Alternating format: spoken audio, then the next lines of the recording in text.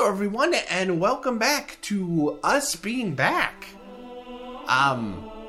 Craig, say hi. Yes. Hi. How are you? I'm doing okay. I have a lot of thoughts. No, not you. Not you.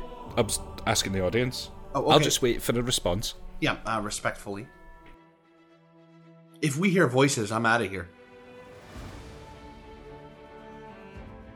So, Craig, I have a lot of thoughts about video games. And I think we should do this in a format known as the Game of the Year Awards. Okay. I couldn't afford the ring girls to walk around with cards that say Game of the Year. I couldn't afford Gillette Man or any other nonsense, so we'll just talk. Okay. I mean, that sounds fine. Talking sounds like a really good way to deal with this without interruptions, like, what do you call that guy that busts through the wall? Graham Norton. Soda. Oh my god, no. Oh. I was thinking of the Kool-Aid Man? big jug of juice. The big jug of juice, man? Yeah. The big jug of juice, man. Yeah. Oh yeah, like that. We don't need any of that fanfare. No. Okay, so the way this is going to work this year is because it is just me and Craig. It's going to be kind of a condensed list, and it's going to be a more laid-back list. We definitely decided, we don't really need to focus on the negative, so let's just do the positive. People hear us complain all year long, so no need to do that now. So what we have with us is a bunch of categories, probably in things that you can imagine, and then one or two that you're like, oh, that's a dumb category. So Craig. Yes. Start us off with the best action RPG of the year. I wish I had a kazoo. Do you know that? That's the level we're operating at, a kazoo. So for this, I have got Lords of the Fallen, which was my kind of surprise, awesome hit of the year. I had not had this on my radar at all. And then bought it, stuck it in. I was like, oh, let's see what happens with this. I was interested in the mechanics of dual worlds and all this kind of interacting with the realm beyond stuff. So I was kind of I didn't know what to expect. I thought it might be a bit Focus Home Interactive-y, a bit B tier. And what you get is actually a fairly competent, if a little scratty in places, A- tier. Ooh, that's a little forgiving. No, I think it's fair because I think it has several things. A, it has bosses which you can fight and enemies which look cool. Can't argue there. It has all of the elements of a Souls-like that you would want, including identical stat screens and everything, so you know what you're in for. But most importantly, it has co-op, and I was lucky enough to find myself able to play through this game with a good friend, which made it took the game from a B up to that A-. You can't do that. You can't. Why can I not do that? Look, it would be a B, but because you were there, Dave, it's an A. Don't you try to manipulate me like that. Have you had any experience with Lords of the Fallen, Dave? Yeah, some jerk I know was like, here, play it with me, and then he hucked the game disc in my head. Yeah. When we played it together, it was fun because we were playing together. But playing it alone, I think, would have been kind of a miserable affair. Like, you're right, it has all of the elements of a Souls-like. Mm-hmm. But it also exacerbates all the small problems Souls games have into giant problems. Yeah, some of the key issues experienced would be getting lost all of the time. Although the place, yeah, it looks like a Dark Souls level, but without those key tells that let you know you're on the right path from a Dark Souls level. Instead, you could end up running around in circles, not exactly knowing where to go. So it kind of drops the ball there a wee bit. And another place it drops the ball is it overplays the moving into the other side, the other realm. It forces you to solve stupid platform puzzles by changing realms, and you would change a realm, pull a platform towards you, and then change back, and it was just a wee bit laid on a wee bit too much. Yeah, scratty it was. But otherwise, I loved it. I looked at my wee timer. I think I was at like 70 odd. I was playing it between myself and Wii U. Well, Craig, to be fair, I spent 10 hours playing big titty anime girls kicks, and that's not good.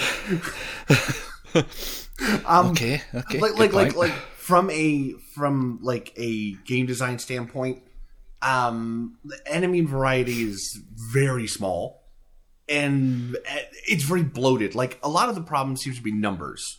Let's just leave it at that. Like numbers, the HP is too high. Like, you get bored fighting things before they're dead. That's kind of true. The only other thing that neither of us brought up, but I think is a very good point in terms, like when we were playing it, was I read, I forget who it was, so I'm sorry, but they said it felt like each spoke was designed by a different team. Yeah. And I'm like, you know what? That's a good way to put it. And if we talk this long about everything, we're screwed. Yeah, we really are. Just to move things on, I assume you've got Lords of the Fallen for yours, but I can't think if you have any other ARPG. Nothing based in China or anything like that. But what Diablo 4. Yes, of course. No, I have Wolong because it is again a Souls Light that is designed specifically for Dave. It is Romance of the Three Kingdoms era. It is a really, really tight control done by the Neo guys. It's phenomenal. It has really cool systems in it that kind of feel like a step up from Sekiro, but I'm going to leave it at that because we might actually do that at some point. I don't know. Yeah, I'd happily do it. All right, in the next category, we have the best JRPG of the year, where we actually do have different answers, surprisingly. We do. For me, it is Final Fantasy 16. I think putting it in the JRPG category is a bit of a stretch, but it is a role-playing game that came out of Japan, so on a technicality, I'm in.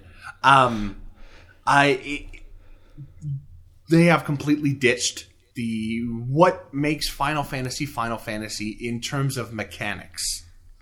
But what that's allowed them to do is to take the bombast and eye candy of Final Fantasy series and just ratchet it right up. Yeah. And I don't know if that's necessarily a good trade, but it is a very fun trade. I thought the story was great. I think Clive is a pretty good protagonist. I really don't have much to complain about. The only complaint would be, it doesn't really feel like a Final Fantasy game.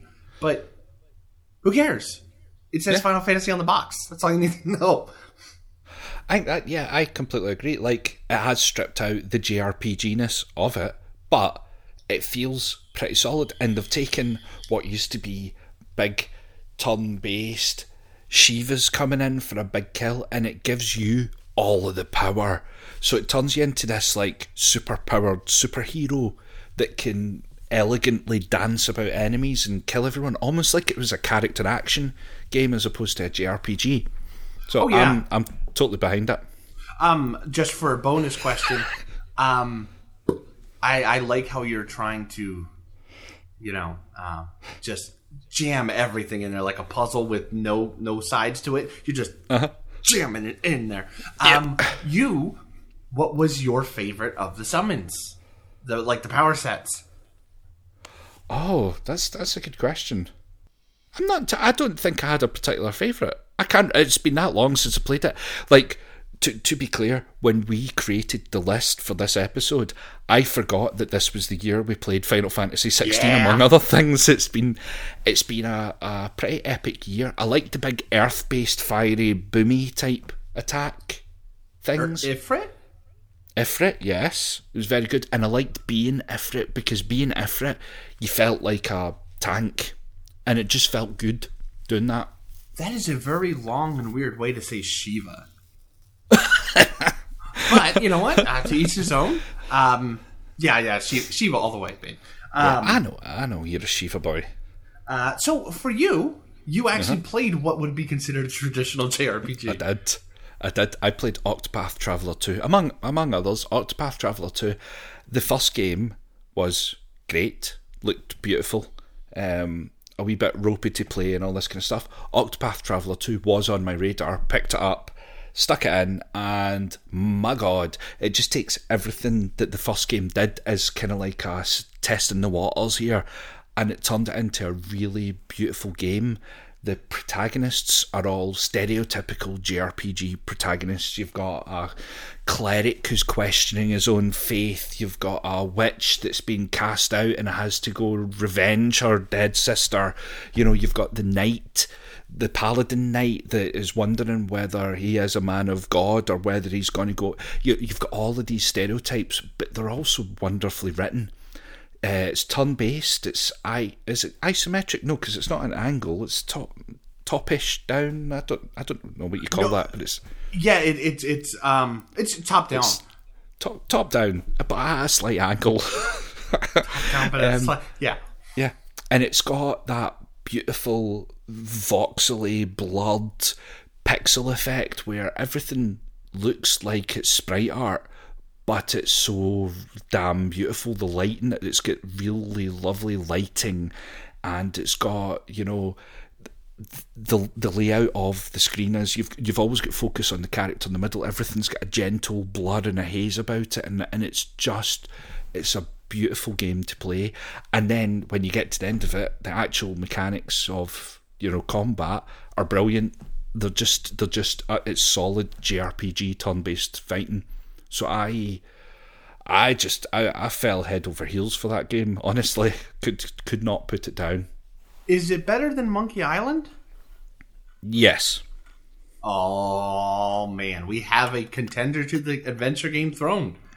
I've never played an Octopath game. I have watched a lot of it because you're right. Like, the graphics of it are phenomenal to just look at.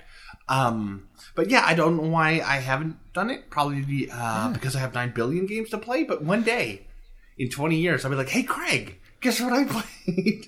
It's tricky. And that art style has been adopted by other games. You've got that Live Alive or Live Alive or whatever, and things like that follow the same format. So I will pick that up and play it. So maybe we could play one together one time. Oh my gosh, that would be great. Kind of as great as our unanimous action adventure game of the year, because we're not quite sure what that category actually means. Which is God of War Ragnarok. Yes. At the very beginning of this year. Wow, what do you say about Ragnarok? The story was phenomenal. Yeah. I think this is a really strong contender for Game of the Year. I can't pick many holes in it. The holes I could nitpick in it would be like about exploration and maybe the pacing a little bit. But all in all, this is one of those few games where you're rushing through the game to get to the next story bit, but you're also really, really enjoying the gameplay. Yeah. I don't have a lot bad to say about it as well. It's just beautiful storytelling. It feels like you're part of this story and you're on a journey, and you've got the old guard like Mimir constantly stuck to your side being sarcastic. I'd love that head. If I could have Mimir strapped to my weight belt every single day, I would go for it. I wouldn't be married. I know. It takes, again, like I said, what else did I say? Oh, like I said about Octopath, it takes what they did in the reboot of God of War of 2018 or whenever it was, and it just ramps everything up. You've got some extra RPG mechanics in terms of crafting and leveling up. You've got some extra combat mechanics. Atreus is completely and utterly competent as a wee dude, and he can also turn into a... Is that a spoiler? Is it? Are we out of spoiler? No. Yeah, you know what? Yeah. I'll say it so you don't get beat up. You can turn into a wolf, and it's really cool. The introduction of new characters like Angerboda, you genuinely like those characters. It's absolutely. And then you tack on a free DLC that they just released, and it really is a phenomenal amount of game for your buck. And I know that's not the best rubric, but like you're smiling the whole time. even though Kratos is not, because he's just not. So does this, just a dumb question, but are you looking forward to more God of War games, or is this kind of like a, you know what? That's a good end point. I thought about this quite greatly, and I tend to think that now that like it's peak God of War for what it's reset what God of War 3 did, and it gave me, this is now what God of War is, and I would be interested to see what the next iteration might be. And it's not to say I would be disappointed if they brought out God of War Ragnarok 2 or something like that, but I think they've shown that they can take something and make it much better than just a pure sequel. So I would totally take, I mean, either that or I would take like a God of War 2 remaster, one of the two. You know, I'm easy. I'm totally easy. Yeah. I would be surprised if this wasn't a trilogy, and it didn't leave on like a number 2, like a Mass Effect 2. It didn't leave on that, but I want another God of War, at least one more before I'm ready to put it away. All right, so what we have in the category for shooter, and this is combining both third and first, and that would be Remnant for you. Damn! I just changed it just there, just now, just it. You know, I edited it, didn't you? Yeah. Damn it! Guild Wars 2 is what you put in after that, which is a little weird. Did I put a G? So shooter, I had Remnant because we played it together and it was a wonderful experience. And at the very last minute, I thought, do you know what? Of all the categories that we've got of genres, Alan Wake 2 kind of fits into a third-person action adventure shooter survival horror. Ooh. Yeah, take it away then, because I got nothing on Alan Wake 2. Yeah, so I picked up Alan Wake 2, which, with much excitement, a slight disappointment that you couldn't get it physically straight away, because this is a game that I would have had to steelbook the poster, anything they wanted to sell, a torch. If they wanted to sell a torch and charge me extra, I would have bought the torch, you know. So bought it digitally, courtesy of you, I believe. Yes. For an early Christmas present. And fuck me, that game is so good. It doesn't even take what the first game did. We've got a lot of sequels just now, actually, come to think of it, but it doesn't take what the first game did and just iterate on it. It's a brand new experience. Storytelling wise, it's phenomenal storytelling. You have got a survival horror element to it where you're running about with 2 shotgun shells and you're trying to wonder whether you're going to make sure you're going to hit the next person in the head or whether you're just going to die. You know, it's got that level of fear to it.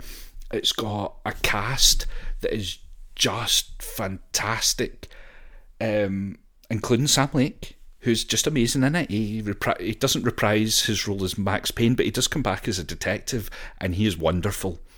His name is Pax Maine. He's got anyway. Alan Wake 2. I wouldn't spoil anything too much about it, but just in terms of the story it tells, the way it does it, and the way it uses music. Like, every chapter that you go to has a theme song. So I sat, like me and Laura both sat playing this, and you sat and you finish a chapter and it plays an entire song that they've, you know, like roped in a band somewhere to perform, and it's got its own soundtrack. It's got a feeling to it that's just something completely different from anything Remedy have ever done before. Like, this is so far removed from Control and Alan Wake. I hate you. What? Because, okay, well, first off, I thought it was weird. It was a weird direction that they chose to have the theme song be Black Betty at the end of every chapter. But, you know, that's fine. No, because I was done with the Remedy-averse, right? Like, it never really grabbed me. Alan Wake is okay. Control is okay. It was not really, but now you're like, oh, it's nothing like Alan Wake and Control. No. And it's, And the thing is, I loved Control, like, Yes. massively. Yes, you did. Art book up in my cabinet in Prize Place and everything. Loved Control. This is not a Control. This is more like a Resident Evil feeling. Now I know you're tailing her to me. No, it's just completely different, and it just I was happy and sad, and I was blown away by it. Absolute and rootin' totally blown away by the game. You heard it here first, folks. Alan Wake 2 will give you massive mood swings that are a little weird. Yeah, maybe later in the year we should do an Alan Wake 2 / Resident Evil 4 comparison. That would be kind of fun. For me, I believe I've talked about this before, but not in terms of Game of the Year, but that's Returnal. I think Returnal is one of the best shooters I've ever played, hands down, like third-person shooter. Mm-hmm. The idea that I want to say Nier kind of started with the, hey, let's make it like a shmup. Yeah. Is taken to a ridiculous degree. The giant alien playing his organ that shoots bullets at you, phenomenal. I think everything about this game is great. It also has a really cool layer where if you want to read into the story, there's some really cool stuff in there. And it's also mildly spooky at times, so a little bit of everything. I think Returnal is only hurt by its format. I wouldn't change the format. Like, if I had the power, I wouldn't change it. I think it works beautifully for that game. But it doesn't seem like everybody, like Craig, didn't get on with it. Yeah, like, I loved the game. I would, if I had played it this year, I would be speaking about it just now with you, because to sit down and play a level and beat a boss or whatever and go through it is just epic. It's such a good experience. It's just a sight to behold. It's beautiful. All these glowing balls and orbs and waves coming at you and everything to juggle while you're trying to figure out what weapon you can pick up on this run and all this, all the roguelike stuff. Like, I love all that. The thing that killed it for me is because I would do the first boss and then the second boss and then the third boss, and I'm sitting playing it for hours, and the fourth boss, and then I would die and you have to go back to the start. And I know it's a thing that we are not going to revive that conversation here. No. But I would have just loved if they just did chapters. You know, like, or even if it was just a linear Souls-like. Yeah, absolutely. Oh, I can see the argument, but the only thing I have in defense, other than I like it that way, is it works well for the story. It integrates with the story really well. Yeah, like that's all I got. All right, but since that's an old game and we're old people, what can I tempt you with an idea? Yeah. What if it was much more difficult, but with chapters, so you still die a lot? I think the difficulty is perfect. Okay. Like I would. I mean, I'm not that much of a masochist. Where it's like, oh, if you die once, it should delete your save file. No, not that bad. Now, speaking of not that bad, Company of Heroes 3 is the only real-time strategy game I played this year that I would call a real-time strategy game. And the only reason it is here is because it's not so bad. It's all right. It's not the best, which kind of shouldn't be on this list, but, you know, it wins by default. All the other contestants didn't show up. Oh, but maybe we should just cut it. No, because, well, I mean, did you want to talk about Desperados? I could do, but at the same time, we're going to do an episode on it, too. Yeah, like, you made that sound a bit flat, like, a bit like, It is a bit flat, like, I didn't play any really stand out. Yeah. Well, so, you know what? Let's leave this all in. Okay. And we're moving on to the next category, which is one I do have strong feelings on. And that is the best turn-based strategy game. Now, as science has come to reveal, Age of Wonders 4 was indeed the best strategy game this year. It smacked the hell out of humankind. It smacked the hell out of everything that came out this year. I absolutely fell in love with Age of Wonders. It is one of those, I platinumed it in less than a week. And for a strategy game, that's a rarity. This has everything that made me fall in love with Stellaris. And Stellaris would have won this category, but Age of Wonders is fantasy. And I am a giant sucker for fantasy, and space is for dorks. So Age of Wonders 4 is phenomenal. It also twigs that Civ feeling a little bit more of like 2 more turns and I'll be good. Mm-hmm. And then it's 4 a.m. So Age of Wonders 4 is phenomenal. What paltry thing do you have? So just to preface, like, I played a bit of Stellaris this year and couldn't get into it. I bought Civ on the Switch with the full intention of learning how to play that game at last, and couldn't get into it. I'm not much of a strategy person at a larger strategic scale, but I would like to present a case that... Oh, do I need to pick one of them? Nah. So both Wasteland 2 and Pillars of Eternity 2 are turn-based strategy games, in that you have to have a strategy for each combat engagement. And although there isn't an umbrella strategy, there is a strategy to how you kill people. Especially on more difficult difficulties, like Wasteland 2, I played through on very, very, very difficult. And you have to be strategic. If I say strategy enough, does it work?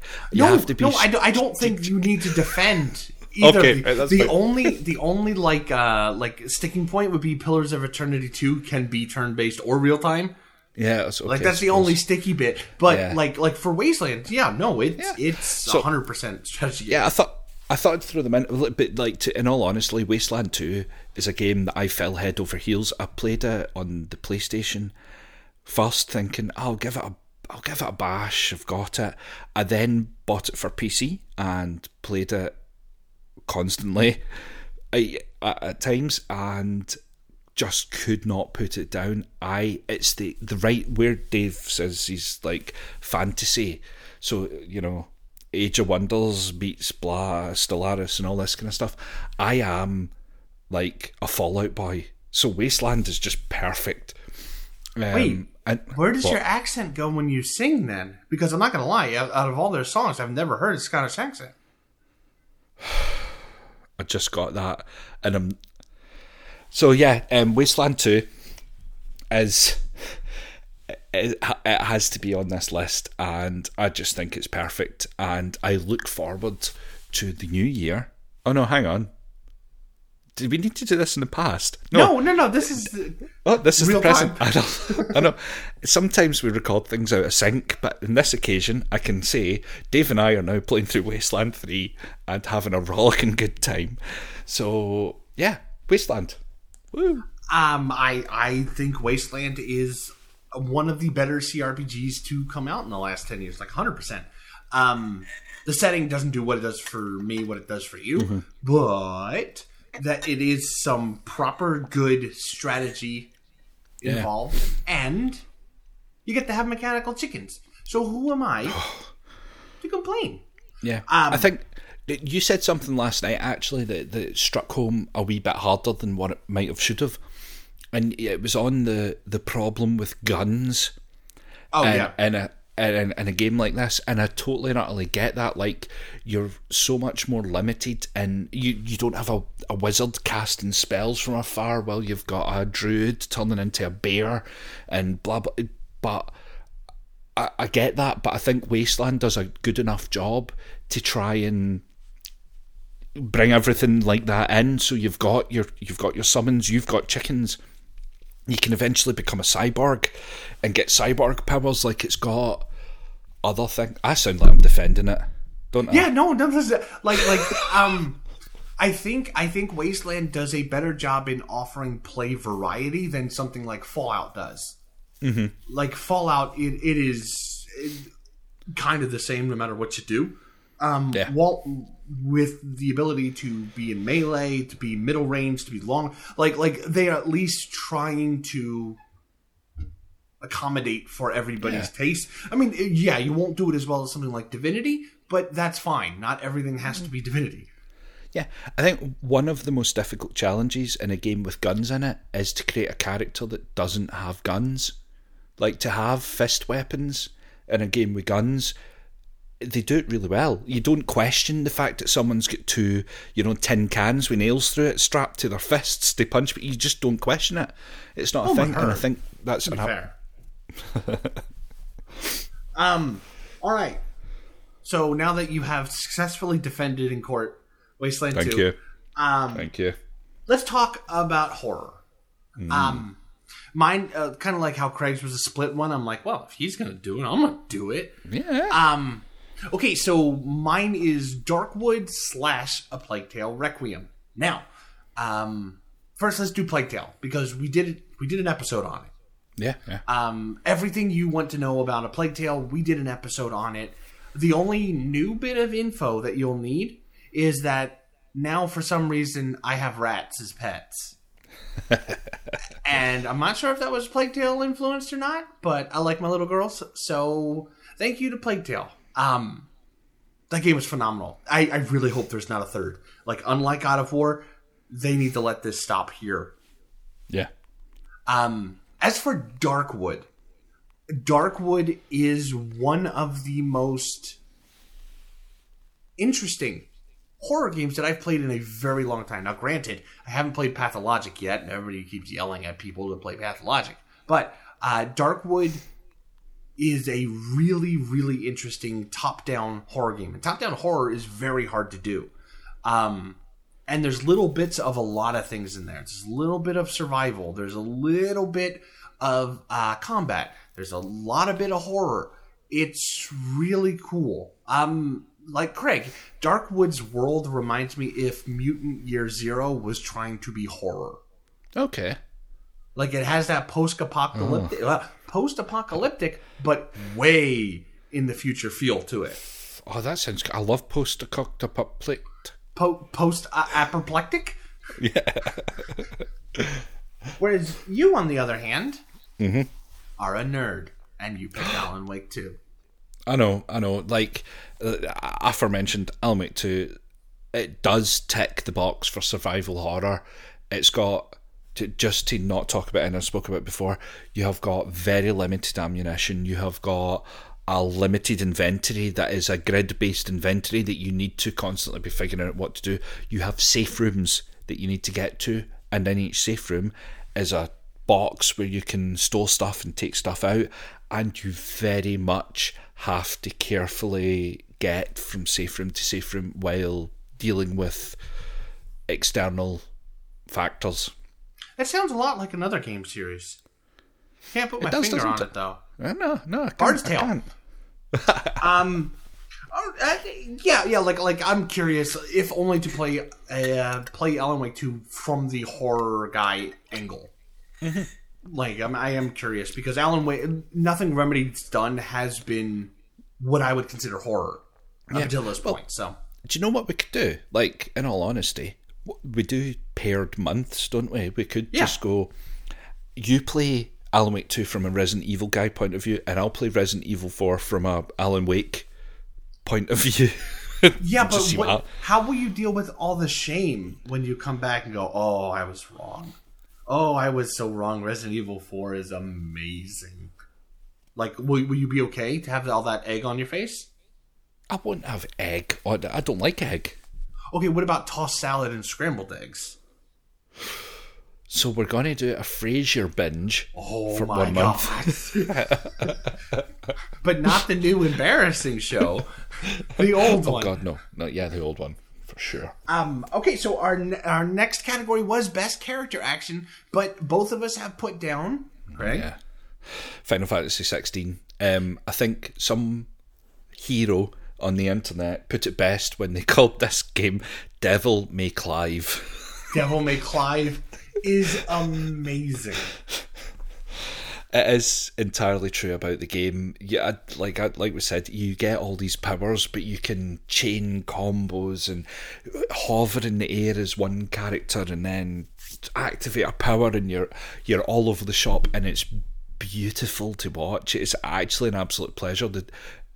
It's brilliant. Oh, and don't forget, the guy with the deepest voice known to man does a great job in it. He's one of the best Sids ever. Yeah. Oh, my name's Sid.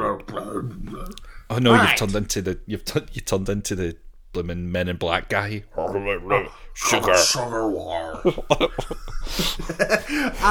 All right, next up is a Craig category, and that is Best Adventure Game. I played exactly one this year, and it so happened to be Chapter 1 of Sherlock.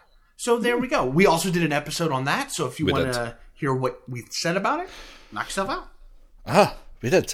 Another game we did an episode on was Disco Elysium. I picked it up again for the PS5 with the Disco Elysium Disco Edition type thing, the final cut chapter, the final cut, whatever it was. And Balls of Steel Edition. Yep, that's it. Realised very quickly that we approached it wrong. And the first time we played it, sorry, Dave, not to put words in your mouth, but I approached this wrong. And where sometimes you play an adventure game to get from the start to the finish and find out who the murderer was and stuff like that. Sometimes you forget that in a role-playing game you can choose a role. So I played through it this time, choosing to be a specific type of detective, which was the entire point of the game that was just missed the first time I played it. I tried to Sherlock Holmes it and think, this is an adventure game, I'm going to Sherlock Holmes it as a murder mystery. What a fucking donut. So played it again, and it just, something unlocked, and it's fucking stunning.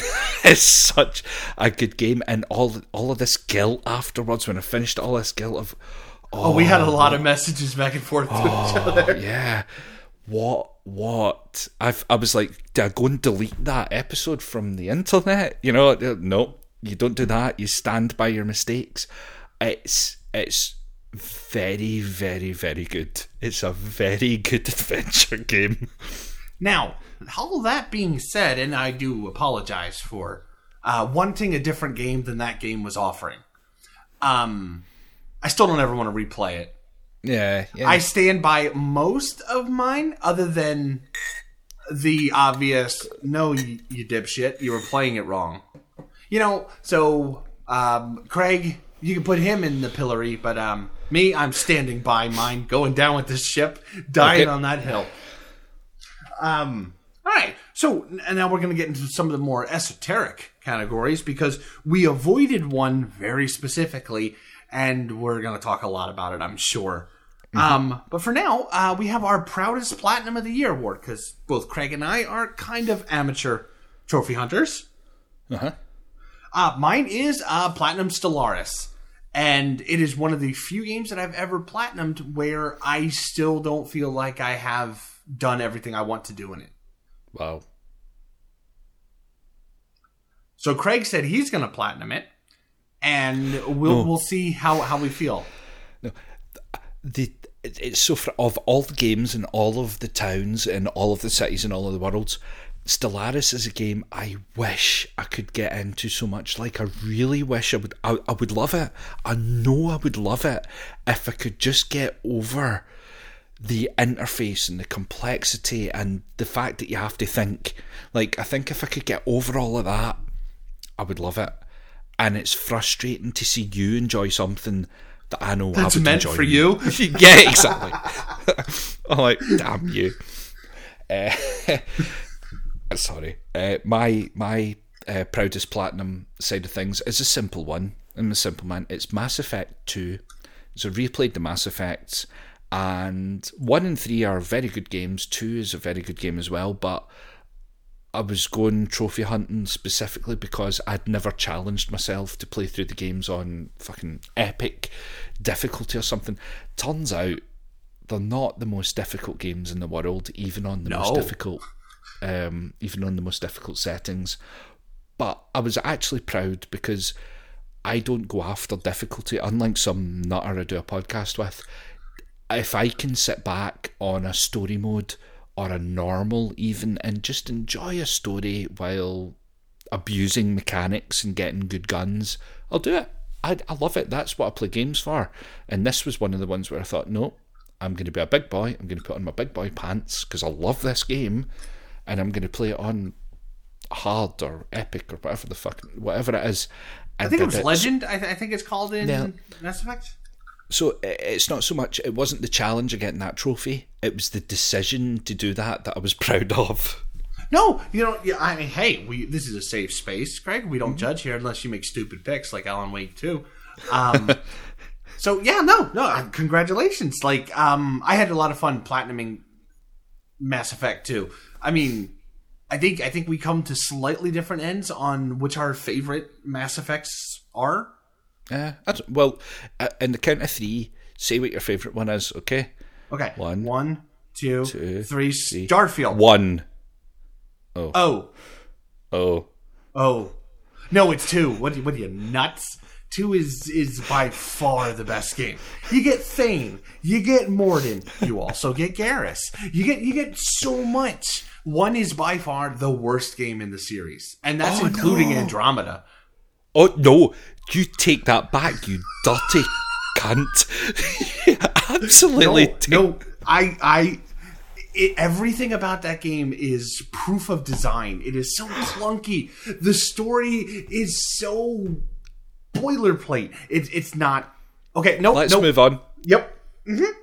All right. So much like my and Craig's difference of opinion, that was a surprise. We have our surprise pick for the year. Based on the work they've done on Monster Hunter Stories 1 and 2, I decided, hey, I don't actually know that much about CyberConnect 2. I'm going to, play a game. And so I looked up a list of their games, and just on pure luck, Fuga Melodies of Steel was on sale at the time, and I'm like, you know what? I really like anthropomorphic animals, and this is like World War II with anthropomorphic animals. This is great. And I was very surprised by how much I enjoyed the game. The story is surprisingly pretty good because you can murder kids. But the gameplay is simple, but kind of refined. Like I had a lot of fun with changing pilots, changing gunners. Like, it was, well, I guess it was a surprise hit. Duh. And for you, Gregory. Yes. My surprise hit was Thymesia, a very, at the time, a very questionable pick of a Souls-like that I thought, I like the look of that. I'm going to play it, and I might make Dave play it too. And then we did an episode on it. We did an episode on it.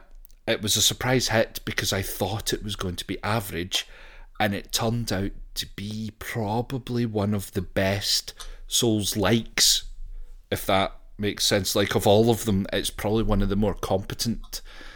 Yeah, I think it stands up there with Neo in terms of not FromSoft, but good. Yeah, it's absolutely spectacular. So listen to the episode if you want to.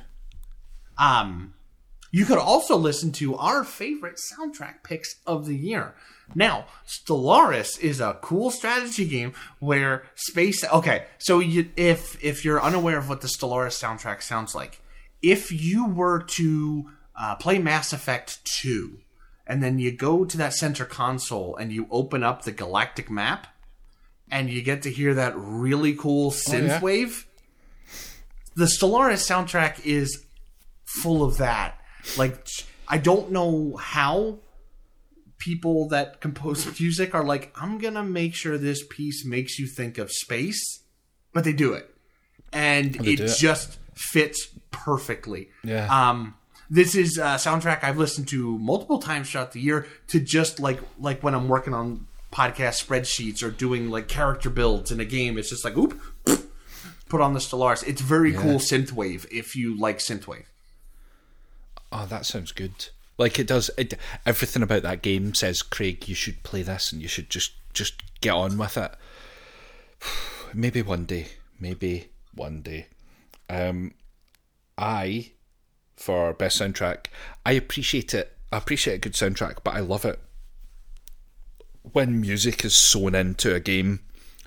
And fuck, for the third time, that is the case in Alan Wake 3. Alan Wake 3. Oh god, no, Alan Wake 2. Jeez, did we get an advanced copy, Craig?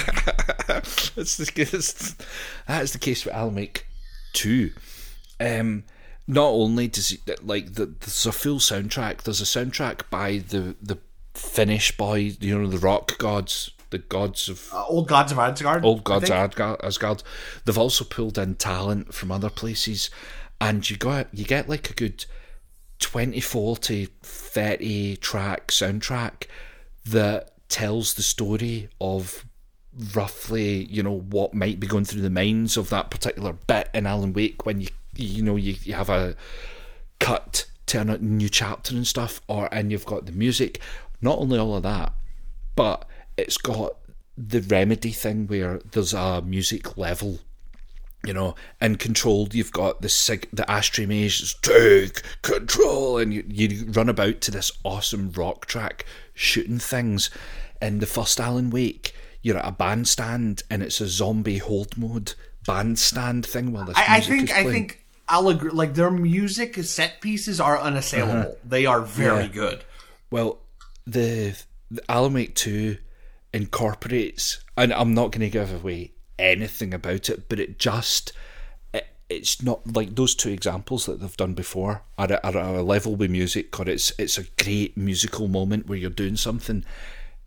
In Alan Wake 2, it's completely embedded in that chapter that you are taking part in.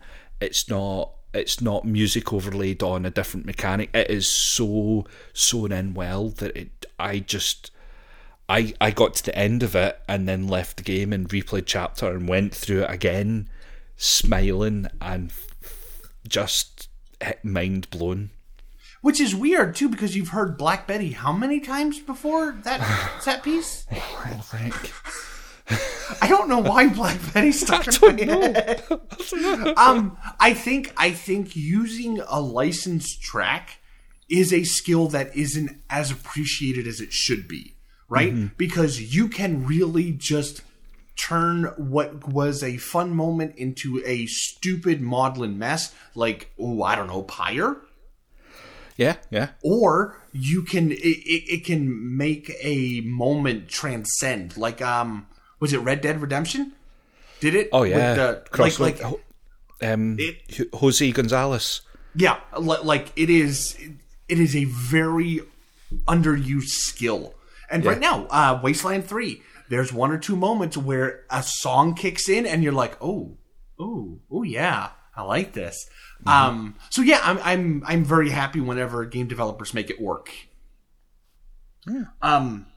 So I'm gonna take a quick moment here to take a break from our list and to say, Craig, we did have the category of most disappointment. Oh yeah. In here. Now, we both would have put Deliver Us Mars had we played it, but we didn't.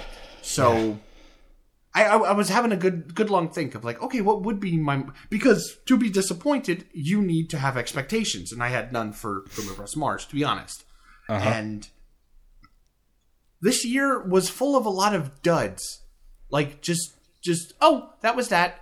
Like, my brain was like, oh, what about Callisto Protocol? And I'm not disappointed in it, but it really did no blip on the radar. Yeah. Same with like Marvel's Midnight Suns. It was just like, okay. So do you actually have any disappointments that aren't Deliver Us Mars? Yeah, I do. I've probably got a few, but off the top, as soon as you say disappointment, apart from Deliver Us Mars, which will be the benchmark of disappointment. Oh, absolutely. Total and utter car crash, which we've done an episode on, you should listen to it. It is Moons of Madness. Was actually... Yeah. So Moons of Madness is a first-person adventure game set on Mars with a very tentacly cosmic horror Cthulhu theme running through it. Right from the very start, that game hooks you. You're in a dream on a space station, and there are tentacles, and you're being driven forward by an unknown force, and it's very, very gripping at that start. But then what the game actually devolves into is walking very slowly between different areas, pulling out power cells to power up doors. Whoa, don't scare the audience, Craig. Jeez. To then pull out another power cell to power up a lift, to realise that you needed that power cell to power up another. But I turned that game off, and I'm really fucking gutted about it, because it's space. It looks great. It's got a good soundtrack. It's got a good hook. It seems to have a good story. It's 3 people researching on Mars that are all having interconnected nightmares. Like, it's got a good name too, to be fair.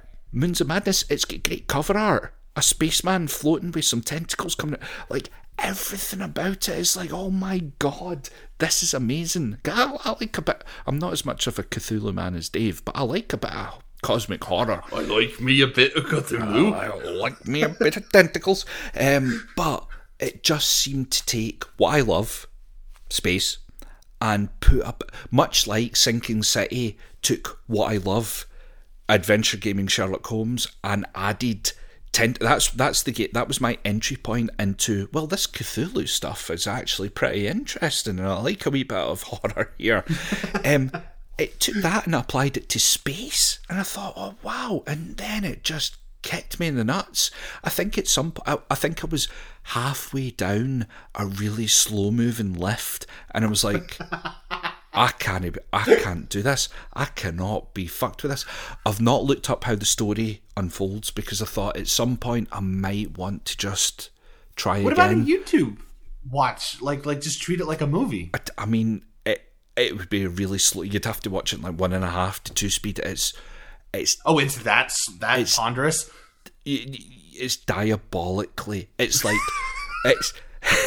it's like you are creeping, and then your run button brings you up to a slow funeral march. Oh, so it's Gone Home, or everybody's gone to the rapture.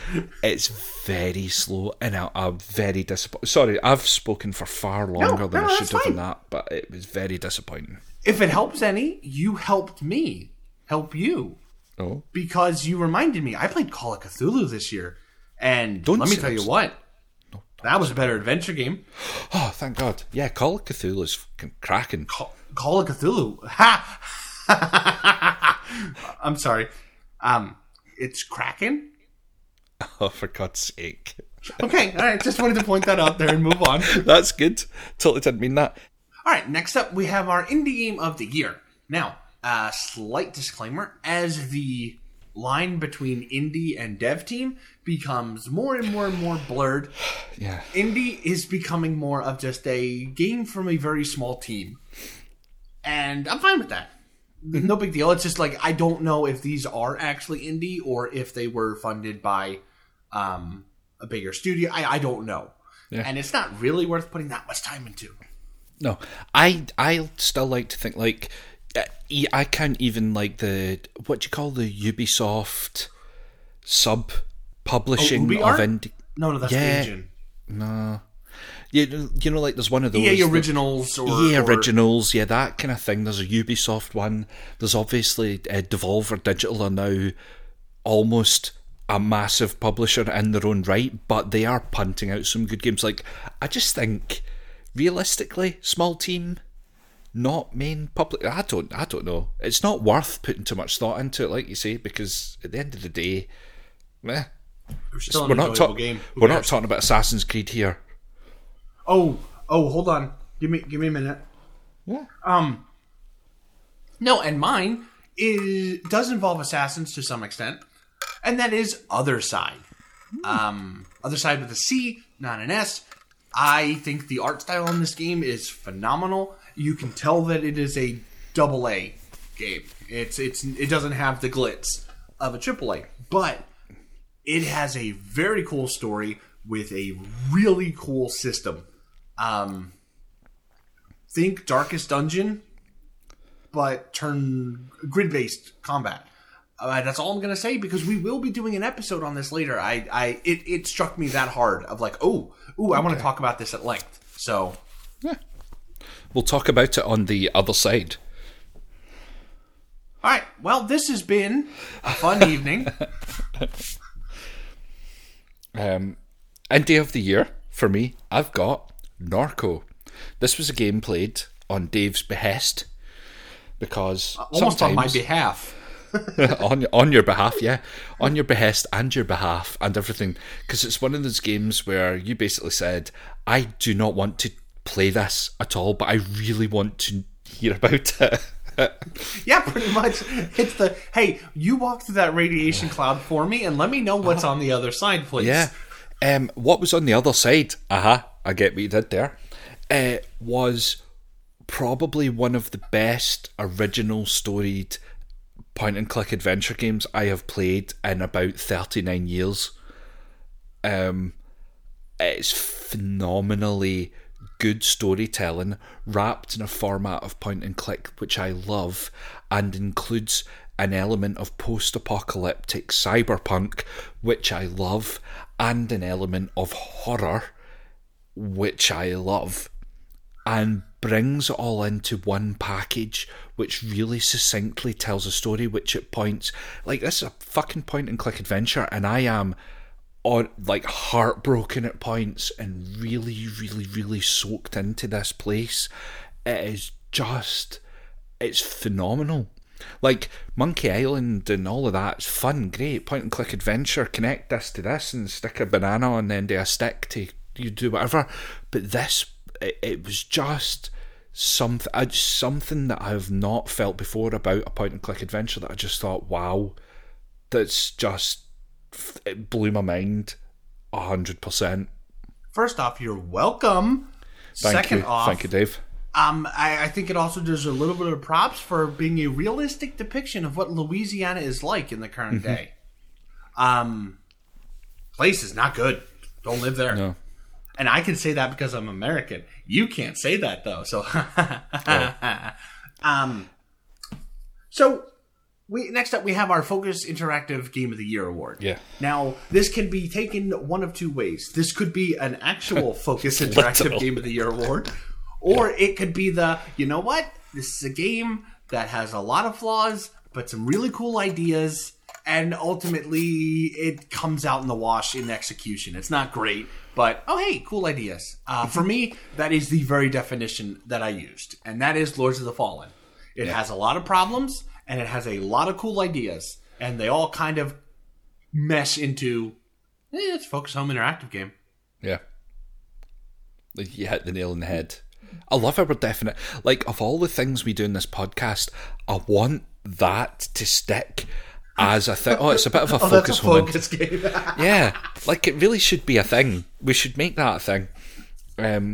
For me, I took it mostly literally because I have played some Focus Home Interactive games of the other variety, but I really wanted to add a Plague Tale Requiem in here because it deserves a shout from my point of view as being a phenomenal Focus Home Interactive Yeah, game. It's actually a really good Focus Home Interactive game. It's really good. It doesn't exhibit any of the flaws that other Focus Home Interactive games may suffer from, but it's a cracking wee game. And now that I come to think about it, we cut stealth out of... We did. And this could have fit in there. I will say one thing. They we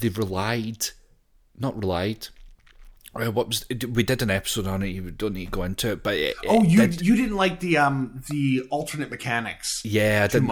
Yeah. I didn't like. I thought it went a wee bit too. Woo. Fantasy. Yeah, just a touch. But other than that, yeah, I mean, that realistic game about waves of rats attacking people really, really needed a touch of fantasy. I will have you know, I demand realism in everything I play.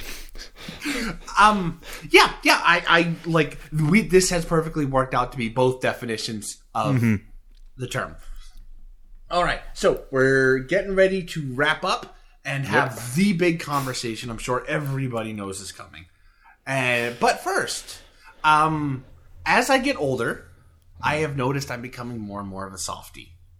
And I don't know if it's just because I'm going to die soon, or if it's just, media now is hitting harder than it did when I was a 24-year-old, right? But I find more and more games are touching my heart. Like, they just make me sit there and smile with maybe a single tear that drips down my cheek, and then Kelsey sucks it up with a straw. It's a really weird relationship thing we have. But for me this year, the game that touched my heart the most was the Eternal Cylinder. I can't put into words how warm this game made me feel inside. It's a game like no other that I've played. It's from the Ace team, which are the guys that do like Rock of Ages. So it's weird. And it was delightful. If you know, you know. If you don't, then maybe check it out, because Eternal Cylinder is a fantastic game. Craig? Yeah. Do I need to agree with you? No, because you're a terrible, hard-hearted, crusty barnacle of a man. Yeah, I started the Eternal Cylinder and gave up on it. There's nothing wrong with it. It's a cute game and stuff. I think I'm maybe not in the right frame of mind or something for it. So we'll just leave it at that and crack on. Oh, yeah.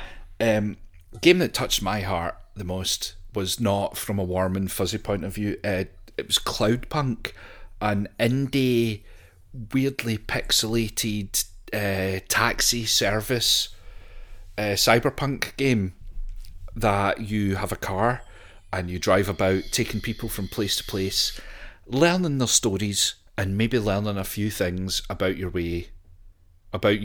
on the way, or something like that. Whatever you could say that as. That game broke me into a crying lump of a human at points. To look at it, you think it's kind of pretty. You're a pixelated taxi driving about the place. To play it, you feel like at any point you could say, "Oh yeah, this is just drive there, pick that person up, and drive them to the next place." But the engagement you have with your taxi driving company operator, or with the people that you pick up and drop off, and the things that happen around that, just fucking broke me in half. It's such a good game. It's such a good story to tell. It's not even one cohesive story per se. It's not like you start at point A and you start at point B. You grow along the way and stuff like that, but it's not like that. You get snippets of information here and there that eventually could tie into something or something else. It's worth a play, to be honest. It's just brilliant. Yeah, it's on my wish list now because of what you've said to me, off air. Because off air, we're actually super eloquent. And we have these very long intellectual conversations. Of course. But yeah. Indubitably. We decided. On. I think I started to die during that. Whereas on the podcast, we prefer to be very inchoate. Use that code for 5% off on your next grocery bill. All right. We're going to get into the big conversation now. Yeah. The big conversation is... Not yet. It's a roller coaster. Hopefully you fell off the edge of your seat there. Okay, so we did decide to split up the best game of the year into two categories.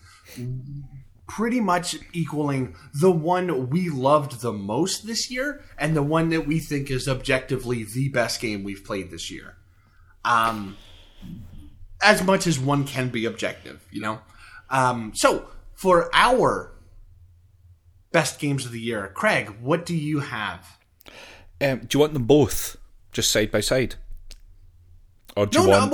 No, actually, because then the objectively one will lead into the big conversation. All right, okay, fine. So the best of the year, my best of the year is clearly Alan Wake 2 for everything I have said before. It just knocked everything. It just knocked everything out of the park. And I like Milo Viglione. Is it Viglione? I think it is. Yeah, I think so. Yeah. I like him quite a bit. So As much as I joked around, I'm gonna end up playing Alan Wake 2 for sure. It's just a matter of time. Much like Craig when it comes to my pick of the year. My pick of the year, and I have the stats to prove this because, oh boy, did I plow more hours into this than any other game this year, is Pathfinder Wrath of the Righteous. I cannot put into any succinct amount of words how good this game is. I think, for me, this game is better than the big one this year. I think it's more satisfying mechanically. It's more satisfying from a narrative sense. It is not more satisfying from a competent game design sense. Pathfinder Wrath of the Righteous, if you've never played it, runs into the path. All Owlcat games have this problem. They are designed by a team of Bethesda, I think, that changed their name and then leave all the bugs behind and never fix them. It is a bit of a wonky, janky mess, but what's there is so good. I absolutely loved it. Now, Craig, there is a game that is in multiple categories. Yes. That arguably shines more so than Alan Wake 2. Yep. And that is Baldur's Gate 3. As I consider myself lucky to be alive the year this came out. Yeah.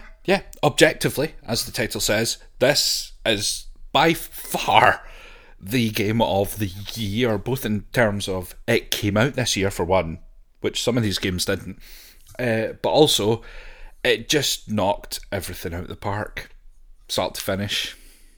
I remember before I got it, reading reviews of it and people gushing about it and going, "Oh, well, it can't be this good." My jaw was dropped on a lot of cases. Like, it is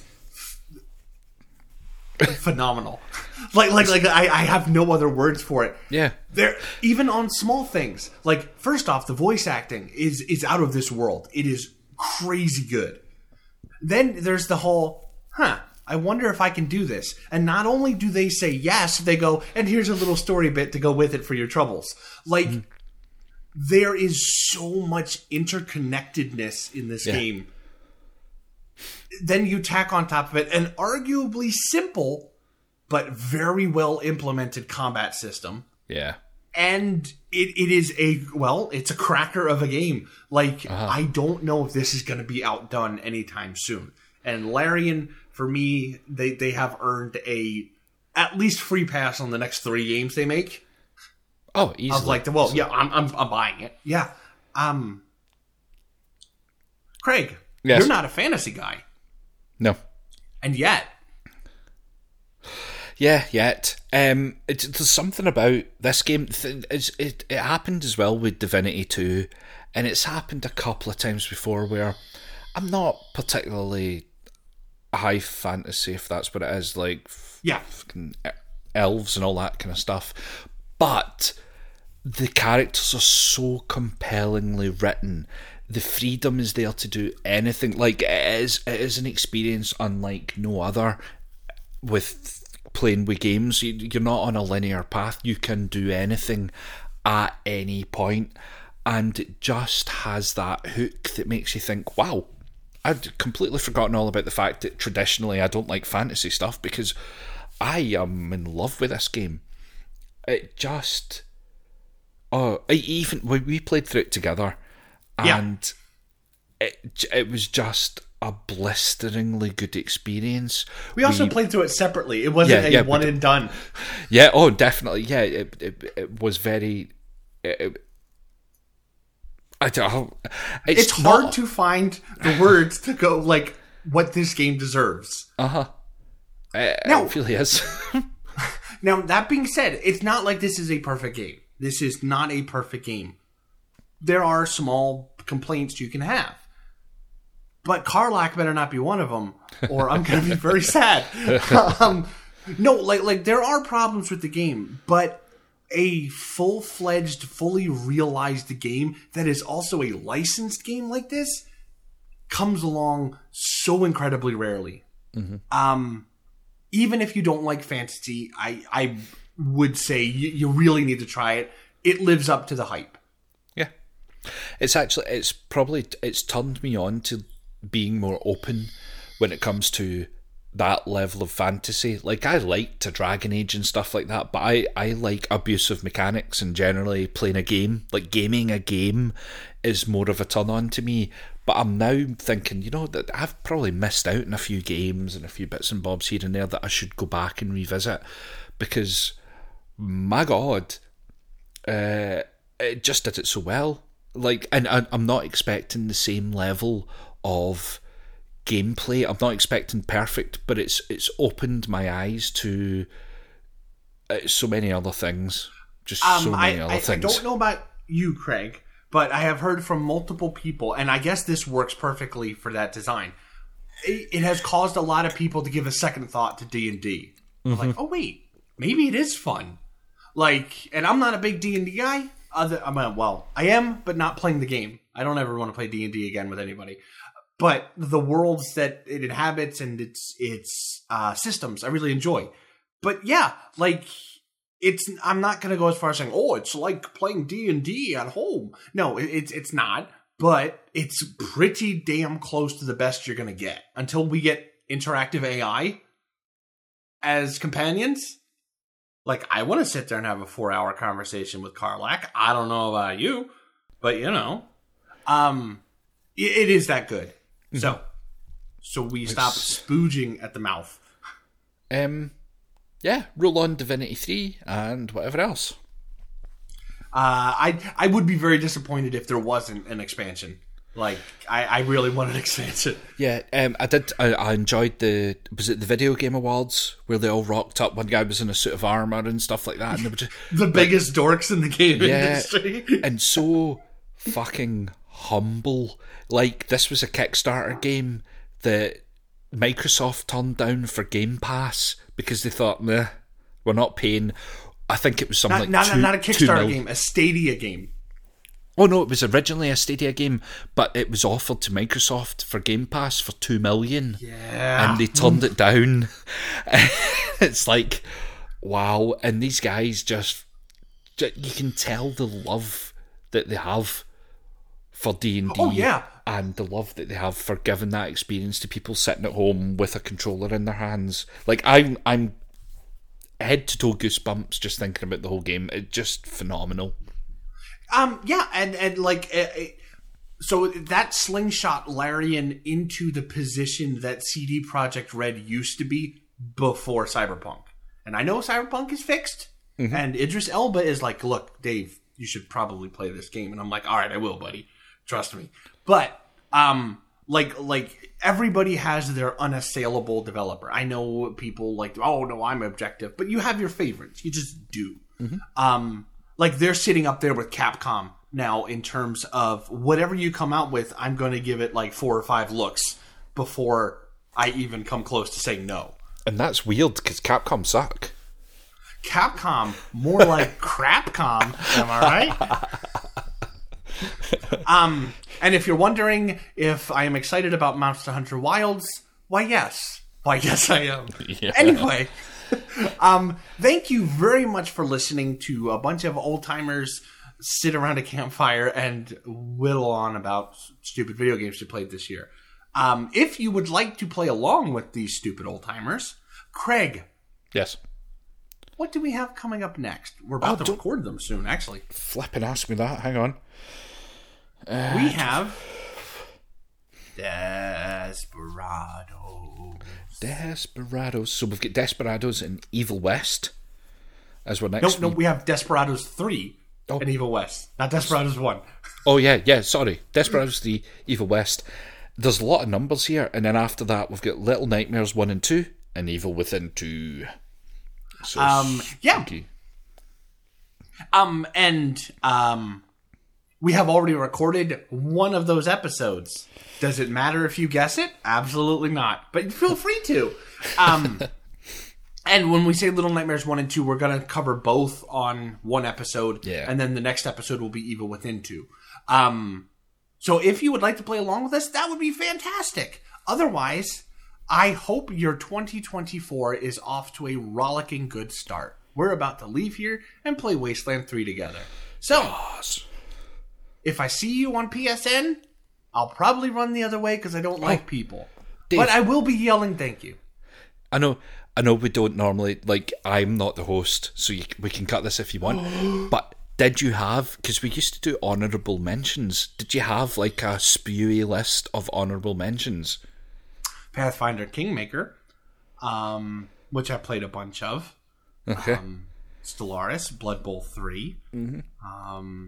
No, I really don't have a ton of honourable mentions because I did spend so much time on Baldur's Gate and Pathfinder this year. Okay, that's fair enough. Did you? I mean, yeah, but that's why I was asking. But I'm not going to go and spout out some. Give me three. Give me three. The Outer Worlds Spacer's Choice Edition. Beautiful game, made even. I've got a theme here. Beautiful game, made perfect by that. Cyberpunk 2077. 77? With the 2.1. The 2.1?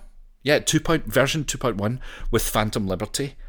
My God, not only did they fix that game, it feels like a fully fleshed out world now, and it blows my mind. And the third one is an odd one, but I'm going to go with Horizon Call of the Wild, which is the VR New Horizon. And the reason for that is it's the first game I've played in VR that I feel like it's just a full VR game. It's not a gimmick. It's not anything. It's brilliant. Now, how do you wrestle with the fact that every time you see a female protagonist, it fills you with rage? I mean, you're a male protagonist in this Horizon. Oh, thank God. Oh, feminists haven't ruined it yet. Oh. Didn't cut this out. Absolutely not. If people can't tell that's a joke. Actually, the only, I guess, real, like, honest, honorable mention would be the many pieces of Mr. Koo. I have not played it. I have not done anything with it. But the way that game is designed looks super cool if you're not Dave. Yeah. Well, I've got it, played it, and loved it. And what we'll do, that we said we'll do, but what we'll do is one night I will just share my screen and we'll both play our way through that game. Yeah, because that is a style of adventure game that doesn't seem to be very popular anymore in arguably an adventure game revival. Yeah. Anyway, okay, so just to sum everything up, next up we have Evil West and we have Desperados 3 because cowboys are cool. Mm-hmm. After that, we have Little Nightmares 1 and 2 and Evil Within 2 because things that have people in them are cool. Yep. Other than that, thank you again for listening, and thank you for being patient when we had to take a break. We will try to have more transparency about what our actual schedule is going to be from here on out. So look for, in the words of the legendary figure Satoru Iwata, please understand. I did do the hand motions just in case. Okay, right, yeah. Anybody's watching. All right, so we will catch you next time when we shoot cowboys and non-cowboys. Craig, thank you very much for hanging out. This was a blast. Now we should probably boot up Wasteland 3.